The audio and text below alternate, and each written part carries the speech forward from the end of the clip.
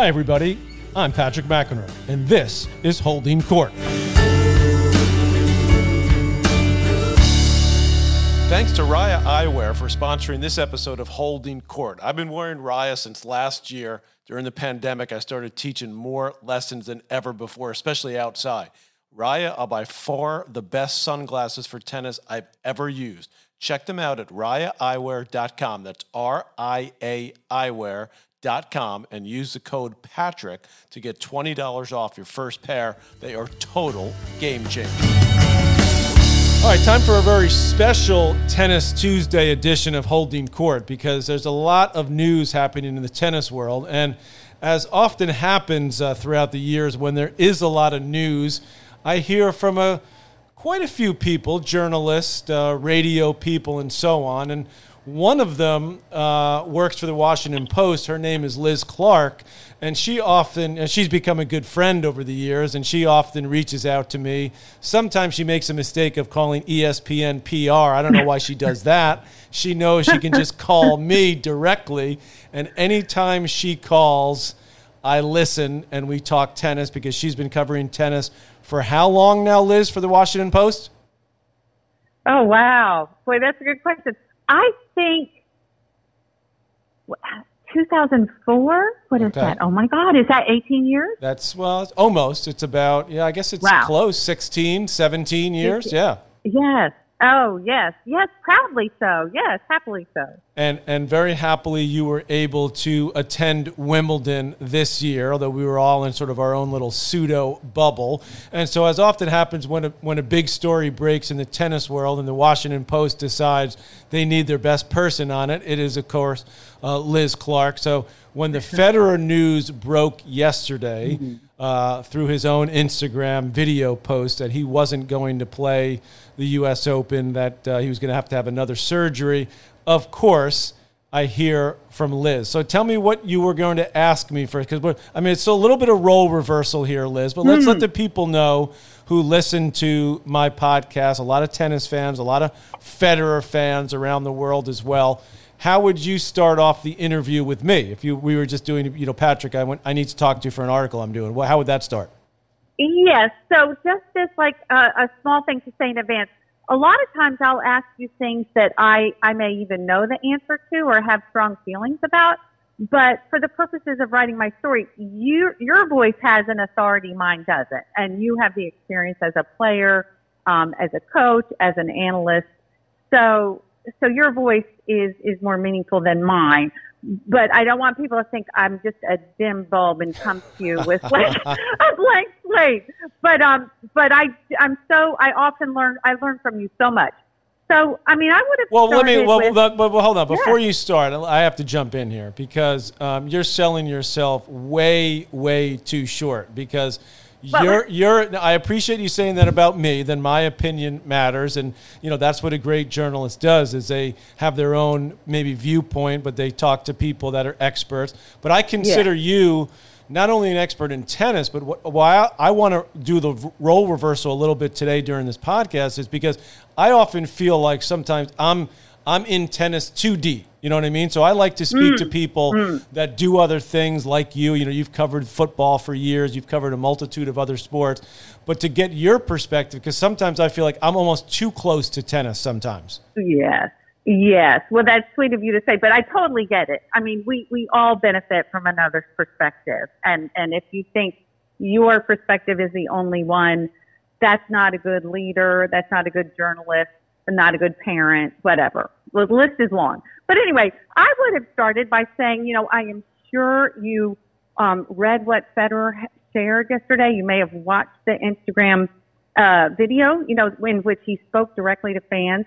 The first thing I'd want to know is, from your experience, what does it mean? What is the road back for a world-class athlete going through a third arthroscopic surgery on a knee in 18 months?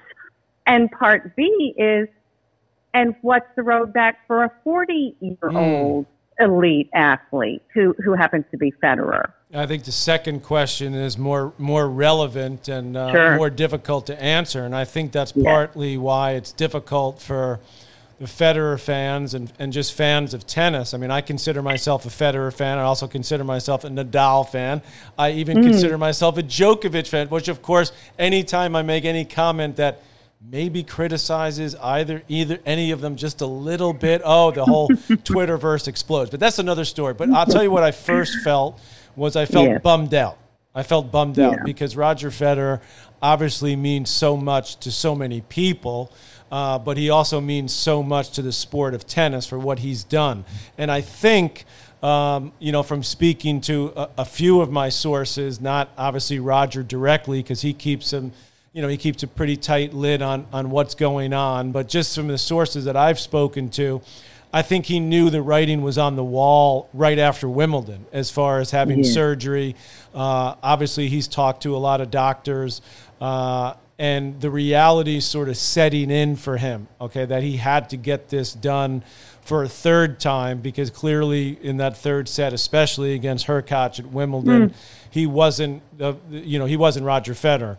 So amazingly, by the way, he was even able to get that far because when you talk about the fact that he's had to have a third surgery, clearly this was something that was hobbling him even during the matches that he won. What's been so amazing about him over the years is first of all, he's never retired from a match, ever. He's never retired. Let me repeat that again. He's never retired from a match. And, I'm a little bit old school when it comes to that. When I see players, they retire when they're down a set and 4-love. And I'm like, can't you, unless you're really, really injured, could you please finish the match? So I was bummed because I think that the reality setting in for him that he may not be able to come back. And I think that we don't know the answer to your second question, which he's 40. I think when he came back a few years ago, and all of a sudden he has an unbelievable run in Australia, wins a bunch of long matches, wins a title, wins another, a couple of majors, including Wimbledon again, then has the epic match with Djokovic, which he loses. You're thinking, and I think he thought, because why not, that when he came back this time, that it would sort of be similar. And obviously he pulled out of the French Open, which I criticize him for, which I still don't think he should have done. I don't think he should have played if he didn't think he could finish the tournament. But there you have, then at Wimbledon, he has to, go out there at whatever percentage he was. And so I think the tennis world also has to start to deal with the reality, Liz, that there's going to be life after Roger. There's going to be life after Rafa and even after Serena, for example, and Djokovic. And so you kind of wonder where this is headed. I mean, the tennis will survive and will move on, but it won't be the same, certainly without Federer. It won't be the same without Rafa. I want to ask you about him because I know you spoke to him in D.C., and I also it won't be the same without Djokovic because either, in my opinion, the three greatest players of all time are certainly in the top 5 all time. Yes. Well, oh my God, I just have a million things to ask you. So the interview is getting really long before we even start. Do you have time for 2 more Fed-related questions? Liz, this is my podcast, okay? Oh, it is your podcast. Yeah, we do whatever we want. This is the beauty of the podcast. All right, and you have the edit function too. So, there's nothing to edit. We just we don't have to edit. We just keep going. Let me hear your next question. Okay. As I listened to Federer's message to his fans, his announcement, and obviously did it so a couple times, the phrase that was most jarring for me, was most arresting, is when he said, he basically explained why he reached the decision that surgery was his only option, because it would, quote, give him a glimmer of hope to return to the tour in some shape.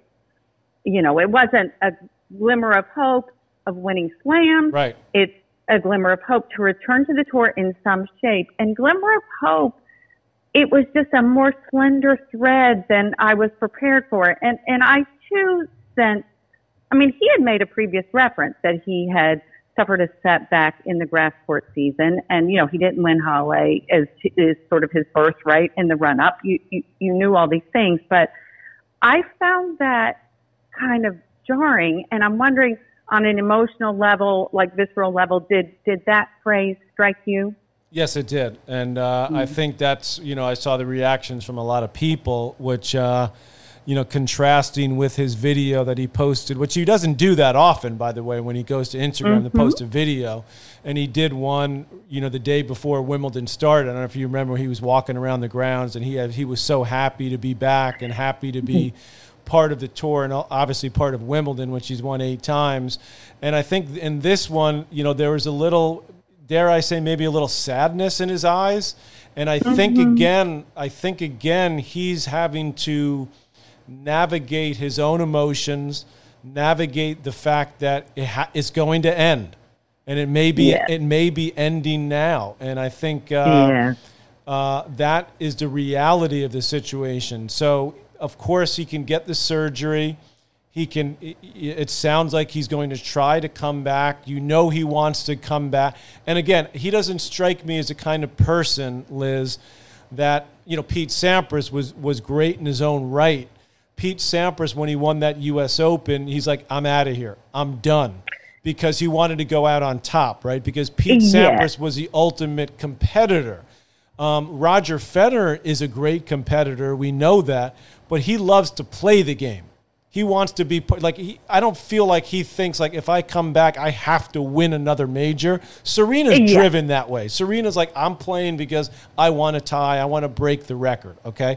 And Federer is he's a little bit different. Of course he wants to go out there and think he can win, but I don't believe he wants to come back just to say, I want to win one more. I want to get to 20. I think he wants to come back because he loves to play the game. He loves the life. He embraces all that's part of being Roger Federer, but he also is coming to the realization that his body may say enough is enough, and how does he deal with that? And he doesn't want it to be because of an injury. I think he'd want it to be, well, I feel pretty good. I can move pretty well, but, I just got my ass kicked in the 3rd round of Wimbledon. I'm making this up for next year. And I think he would prefer that. I think he would prefer to have one of these young guys just, beat the pants off of him. And remember when he beat Sampras at Wimbledon? Yes, he didn't beat it's a very fitting coda. Yes, yeah. That would be. And so I think that's what he's dealing with now emotionally. And I think he thinks, well, if I get the surgery, at least I can come back in a way that's on my terms. Yes, and as has happened in our previous conversations many a time, you anticipate my next question before I get to ask it, which was, and you may have nothing further to add, but I was going to ask you, for a former world number one who's accustomed to playing a certain way with a certain authority, a certain elegance and command, what are the sort of psychological or personal decisions that you sort through to kind of reach your comfort level? Like, how comfortable will I be competing at number 9 in the world, at number 15 in the world? How much of my skills and grace and ability can I suffer, eroding, whether this is a matter of pride or just legacy, or I want to I want the last chapter to look like X, and obviously that's different. Sampras is the perfect example of someone who's like, I'm going out on top. And then others that are process driven, love the sport. It's like, I want to be the best I can be at whatever setting I can be, even as I'm being selected. But this is quite an opus of a question, but I am sure, not to act like I know Roger, but from all I know, I can't imagine he would want his last set as a professional to be a 6-0, not a semblance of himself, a 6-0 leaving his favorite, setting in all of tennis. I would agree with that. I agree totally with that assessment. He doesn't strike me as the type of person that in any way has to feel I need to go out with a win. I don't believe that at all. I don't believe it'll happen either. I mean, it would be a miracle if it did, and it would be, like sort of a dream situation for Roger and for Federer. But again, he loves the game. He loves to play the game. Yeah. I believe that he will want to be at a certain level, Liz. So the level to me is, can I be competitive in the majors, whether he's ranked 9, 15, or 50.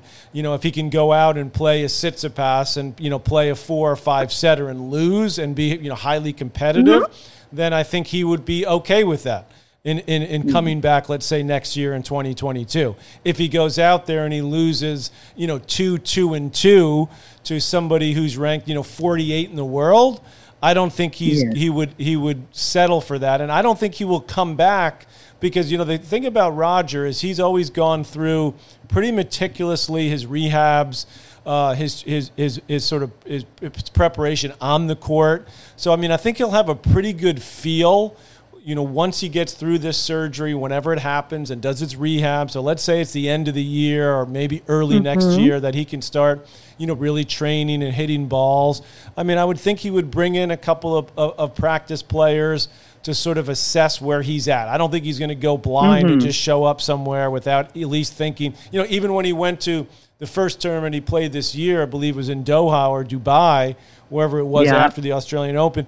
He lost early, but he was still competitive. It wasn't like he lost like 2-2 or 1-1. And then he went, had to have another surgery. So I think that he understands where he's at. He'll understand where he's at, and I don't think he'll go out there. Now, I think he wants to come back because I think, to your point, he doesn't want that final 6-0 set to be his last, ever appearance in a Grand Slam, particularly at Wimbledon, which is obviously the one I think that means the most to him. So I think it's going to be a process of the next 3 to 6 months when he has the surgery and sort of starts to recover.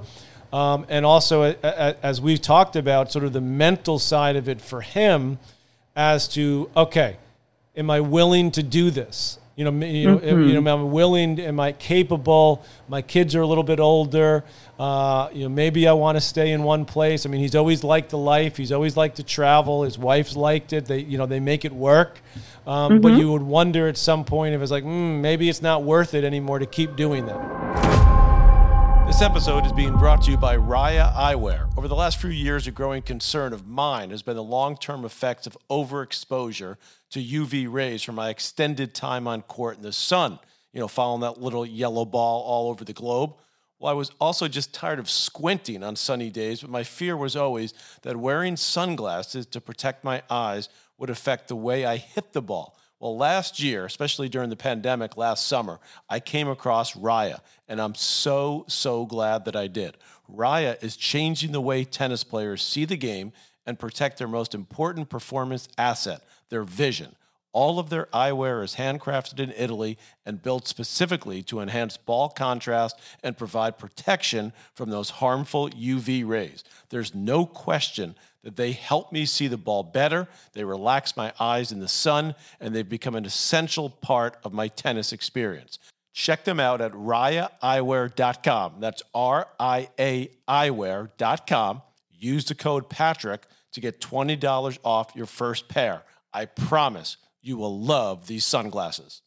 This episode of Holding Court is being brought to you by True. That's TRU, the lifestyle beverage. Absolutely amazing. Go to drinktrue.com to learn more. I suggest you try out the True Sampler, 30% off with the code Patrick. Well, let me ask you, Liz, since you paused, because I think I answered those questions. I want to ask you, because I was lucky enough to go down to D.C., your hometown, for the tournament, just for the weekend, to do some hosting duties and MC duties for the tournament, which I thoroughly enjoyed. Got to see the last couple of days of the tournament. Unfortunately, I didn't see you, even though, of course, you were there. But you were the only one to get the sit-down interview with Mr. Rafael Nadal, who lit a fire to the entire event that was still obvious on the weekend, even when he wasn't there. So give me your thoughts and perspective about where he was. And look, there's question marks now about him if he's going to play the U.S. Open. So what's your assessment? Sure. Well, I'll back it up a little bit. So he played his first match on a Wednesday, right? That was his choice. He had a bye. He got into town, I believe it was Thursday night. So his first practice to no fans, he practiced at the venue Friday, Saturday, and Sunday. Right. And our sit down was Sunday. He also gave a group Zoom that same day. But I had gone out there Friday and Saturday just with my press pass to sit up in the stands and watch him practice. Because I love watching practice anyway. I've seen him practice, at the French Open, at other slams. So I know how structured and organized, how methodical, how efficient his practices are. Mm-hmm. And I'm just intrigued with process in general. And the last, I had seen him, obviously was on TV at the French, the semifinal loss, which in that last set, that was tough to take because I thought he had an abdominal injury, but I digress. I just thought something was not right in that fourth set that was more specific than just overall fatigue. Okay. Nonetheless, so what I saw those first couple of days of practice is that his accuracy wasn't there. Like in previous practices, it would be like 20 forehand cross courts to this exact spot without putting a cone on it. And it would be like target practice. They hardly ever vary. Then, 20 down the line, never vary. So he did that same ritual, but the shots were out. They were wide. They were this. So I thought, okay, well, that's part of why he's here. He's getting that accuracy back. And I didn't pick up on a foot injury, I guess is what I'm trying to say. Mm-hmm. I thought, well, he's picking up 2 months off with that accuracy, with that deep ground stroke. And so when we sat down, I had not, and to be clear, I had extra COVID tests to be sure, there was no issue and we kept a safe distance, but still, I was able to see his face and vice versa. So first blush, he looked totally rested. He looked happy. He looked ready to go. And then as we started talking, he said, I had a foot injury. The foot injury is why I couldn't play Wimbledon, why I didn't play Wimbledon, couldn't play Wimbledon. Which he never said, by the way. He never said that. Yeah. No. And I was like, oh, you did. And I said, for some reason, I thought to ask, well, how many days did you go without picking up your tennis racket? Mm-hmm. Thinking he would say like 3, because we know how he works. He's like, it was 20 days. Wow. And I almost fell out of my chair. It's like 20 days. He said, yes, I could not pick up the racket. And then he proceeded to say it was his left foot. Mm-hmm. At some point I asked, did you have surgery? He said, no, I did not have surgery, but it was very painful. So he never specified, was this a stress fracture, a tendon? And obviously I'm not a podiatrist. So I think all we know is it's a left foot injury that he could not pick up a racket. So it was a gradual return. So there was this duality of an athlete who looked refreshed, healthy, happy. He had done some sightseeing. He was so gracious about being in DC, happy to be in this tournament, but utterly frank about starting over and not knowing. And in no way was he sort of using the DC tournament to test himself and then bail.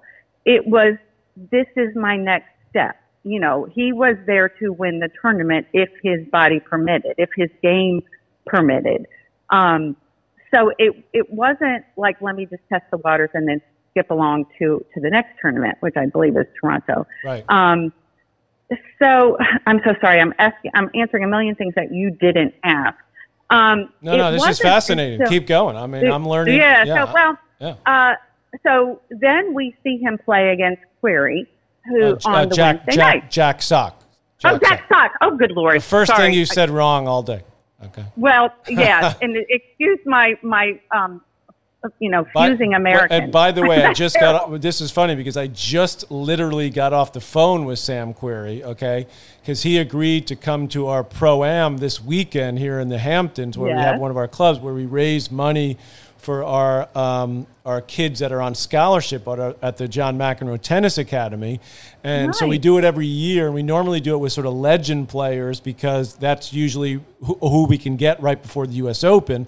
But there's quite a few players that are coming to the Hamptons, Long Island area, to train and so on. So he agreed. So anyway, Sam Querrey will be here, which I'm very grateful to him for coming. to our event where we do a little pro-am, a little hit and giggle, and people pay money to play in it, to play with legends and so on. So I'm very excited because we're going to have some other current players. I can't reveal who they are yet because a lot of them are in Cincinnati, but they've agreed that if they're out of Cincinnati, they will come to our event. So please talk about was Nadal against Sock, and Sock actually looked pretty darn good in that match. He did, and my apologies to Sam Querrey for that blip, and also implying that he lost to Nadal. But so excuse me, but I was totally engaged in that match. I just in my memory, I'm like so fixated on Nadal. So it wasn't. So as you know, it was like a 3-hour match. Right. It was not an easy, routine, efficient process at all for him to play his first match in 2 months, Nadal. It wasn't until the third set that I became conscious of his movement. You know, it is not being what it normally is. But I was looking at it, you know, and he's pretty good at playing hurt in not giving anything away. Right.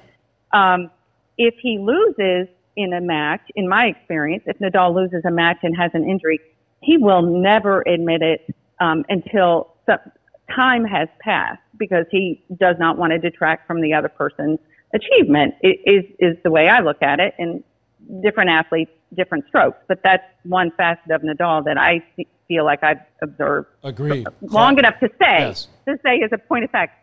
So, he was pretty frank after that Sock match, acknowledging it was hard, it was long, and the foot caused him pain. So this 500 level tournament, he has to play every day. If you start Wednesday, you play every day. Right. So he's obviously on the schedule the next day. I found out he was going to practice, do a light hit at 3 p.m. before his 7 p.m. next match. And unlike his previous practices, which had been advertised to fans to come watch and were sort of, you know, people were understandably going nuts, they didn't allow fans in this practice. I mean, you could peek through a fence if you really wanted to see. But I slipped in as a reporter along with Howard Fendrich of the AP. So we just sat there and watched the full 45-minute practice. And I mean, he knew we were there.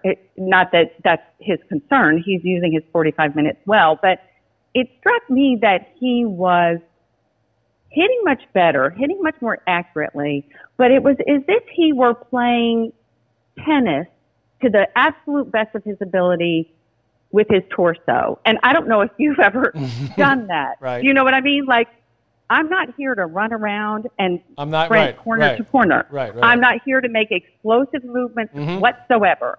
I am going to see how accurately, how hard, how flat, how much spin, how clever my slice.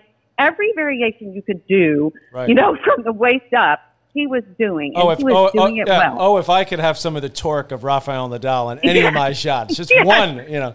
But he was just going through like a shoot around, practicing his shots, but not moving, basically. Not what I would consider moving. Right. You know, I mean, obviously he has active feet, you know, hop, hop, hop, but not the sprinting. So I didn't know if it's because it hurt or he's saving himself or he didn't want to telegraph anything to two reporters, or that's what he was going to do come hell or high water. But so I made a tweet, but I purposely didn't make an inference from it because I just don't know. You know, I don't know what this means. So that night was the match against Lloyd Harris, who I was not familiar with his game, so shame on me. But it was evident pretty quickly to me that the foot was a real issue. In that, and it became to me evident as it went on because Harris would wrong foot Nadal a couple times, and there were some points that he conceded, basically. You know, he didn't immediately cut and reverse and backpedal like he would. And I believe Harris finished with 16 aces, and obviously the serve is the strength of his game. But I don't feel like Rafa at his peak would have been ace 16 times. You know, it's like that, whatever is that explosive first step. Right. And he was he was guessing a little bit more because he knew he couldn't explode one way or the other at the drop of the dime, which you have to do on the return. So he was basically, if he leaned the wrong way, he let it go. Yeah. Yes, exactly. And so these are kind of subtleties. Well, for you, it's probably a neon sign, but it took me a while to kind of realize what is missing here is that explosive first step and that commitment to every single point. You know, I mean, he did run down some droppers. I was like, oh my God, that's going to be the end. You know, he certainly fought, but there was a selectiveness in the third set where it was like a calculus, lightning fast calculus. What's the risk reward of completely exploding off the blocks? And after that loss, he actually said his foot was feeling better, and he complimented Harris for being brave and playing well and being the better man. But I felt that was Nadal being magnanimous. I did not quite believe he felt better. I mean, that was an open question for me. The fact that he was more upbeat about his physicality, I took that as being a diplomat and a very good sport and a sportsman, the person I have covered all these years.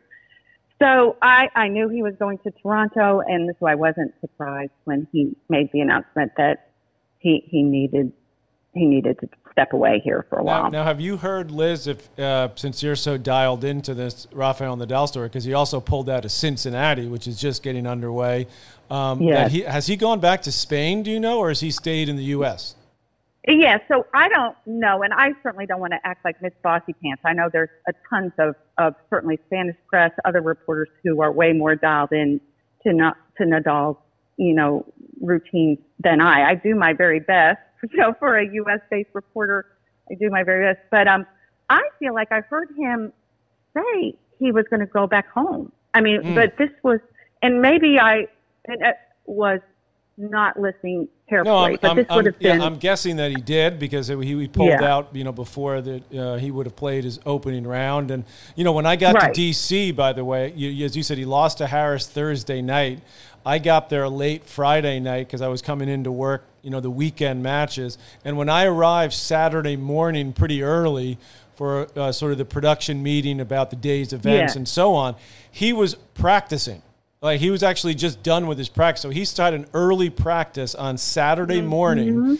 And then I know he went and played golf that afternoon. So something, just by the fact that he was practicing, you get the sense that he thought that this was going to get better. And he wouldn't have gone to Canada if on Friday, for example, in D.C., he went to a doctor, he went and got an MRI, and they said, Rafa, you've got such and such wrong with your foot, you're done for a month. So clearly, whatever it is that's bothering him is not something I would think that at this point requires surgery or anything of that nature. But like you said, he said it was a foot injury. We don't know if it was a heel. We don't know if it was a toe. We don't know if it was he probably, if it was the ankle, he would have said so. There could be shin splints. There could be bottom of the balls of the feet. Who the heck knows?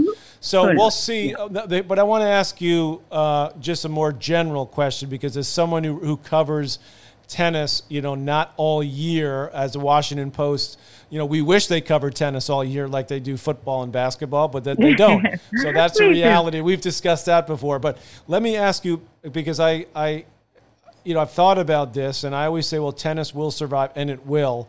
But what's the post-Nadal Federer? And I'm not going to say Djokovic, because I think he's healthier and he's going to play longer. And let's be honest, he's not as popular. He's not as big of a. He may end up being the greatest ever. In fact, he probably will. But when you talk about driving the celebrity nature of the sport, the ticket sales, the sponsorship, the TV ratings, let's face it, it's Federer and it's Nadal. That's just the bottom line. So when they leave, when they're done, I'm not saying Rafa's done. I know he's going to keep trying to play another few years. And hopefully so will Roger. What does that world look like to a Washington Post journalist? Boy, I mean, I will always make as strong of a case as I can that we need to cover tennis, whether it's me or someone else, because I think DC is a great tennis market. We have, readers who love it, and we have a presence as a global, website as well. We're not just a DC paper. We are investing totally. And so we think of ourselves as globally as well. So I will always advocate for that. And I think I'll always be heard. And, you as a ESPN person I'm sure you have an interesting view on that. I'm not dodging the question. I'll circle back to what I think, but, you know what ratings look like. And as a newspaper person, I mean, we have some sense of hits, but, it's a different, I think, sense of, different levers kind of drive the, what you cover. So I am a big advocate of our covering tennis. I think on the one hand, we are so blessed and lucky to have lived through this era of seeing the three of them come into form and dominate the game. And I think anybody who loves tennis, whether competitor, promoter, broadcaster, reporter, person on their sofa, would pinch themselves with this truth. How lucky were we to see this? I also understand every sport renews itself and new champions come, new athletes with personal tales that captivate come, and there may be a fallow period, but it will reemerge. I mean, with full heart, I think there are several players in that, number 3 to 30 that are stars in the making, right. that could, are deserving of coverage. I mean, everybody's deserving of coverage if you're reaching a certain point in a major, but who could captivate the public fans in a way that's not just the diehard tennis fans, right? Yeah. But that said, there's also some alchemy. There's some sort of magic, no matter what sport, NFL, tennis, that happens when you have a great rivalry. Right.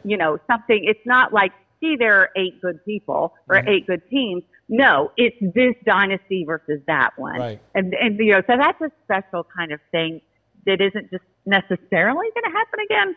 And I think we've seen it in women's tennis. There's some really terrific players of different styles and different abilities, and I love that. But, almost every slam has a different champion. There's no other Serena. There's Serena, right, and then there's a bunch of really good players, but no one that sort of jumped to that type of level. Not even close. Yes, and so you could say like, yay, women's tennis, because this shows how deep it is, the depth of talent. But you could also say, damn, it's not like I have to tune in for the next installment of Venus versus Serena. Or, Venus versus Sharapova, which, of course, Serena versus Sharapova, right, which famously lopsided. But that said, it was like a pairing, a face-off that captivated people. And I think women's tennis, I wish it had that right now, right, But I see the good in the many women who are strong. But so I think it's going to be tough because there's not going to be champions of such, I don't think, with exceptional sportsmanship and obvious differences in style in approach is Nadal and Federer. And if you can say you have a favorite player one A and one B, I mean, to me, even though their games are so different and their approach to the game is so different and their strengths are so different, but there's something transcendent about that. It's like two sides of a coin. I'm intrigued by everything about their careers and their love of the sport and their respect for the sport. That doesn't grow on trees. That's exceptional. Those are exceptional qualities. So I will have a bit of mourning, even as I love to watch Tsitsipas play and can't wait to see, Felix Auger-Aliassime flourish. And the list is long, but. Well, I think you're right. I think you hit on something. I think as I think about it, I think, just as a fan of tennis, because I'm a fan of both guys, I think there's going to be a lot of emotions, when those guys leave. I mean, because of what you so eloquently said. And by the way, Liz, I mean, we've gone on I mean, this is like when you interview me. It's like Patrick, I just need to talk to you for a couple of minutes, and the next thing I know, we've been on for 45 minutes. And this is what's amazing, and you've given us such great insight. And I have to say, we might have to do this again. Well, if you do your little metrics, if I'm not driving away your podcast listeners, listen, I'll do it again. The Holding Court, the Surefire tennis listeners are going to absolutely eat this up. But before I let you go, did I answer all of your questions? Because I'm here for you right now. Now this is it. Yes. I mean, we're going to talk again probably before the U.S. Open. I know we always do that. But as far as what you called me, you reached out to me today. Did I answer all your questions? You did, as it relates to Federer, and that is a plenty big topic for today and this moment. And I will bug you on other things at another date. And I will bring home the interview in less than 45 minutes, I promise. I'm so bad about I'm bringing home this interview in just under 40 minutes, and it's going to be one heck of a podcast. Liz Clark, everyone, from the Washington Post, telling us, you're giving us some great insight overall, but also on Rafael Nadal's story here, and we hope that he can manage to show up in New York at the U.S. Open. I will see you there, Liz, and to just call or text me anytime. Don't go through any of these official ESPN avenues. You just come right to me, just like I'm going to come right to you for my next podcast, okay? All righty. Okay. Thank you so much.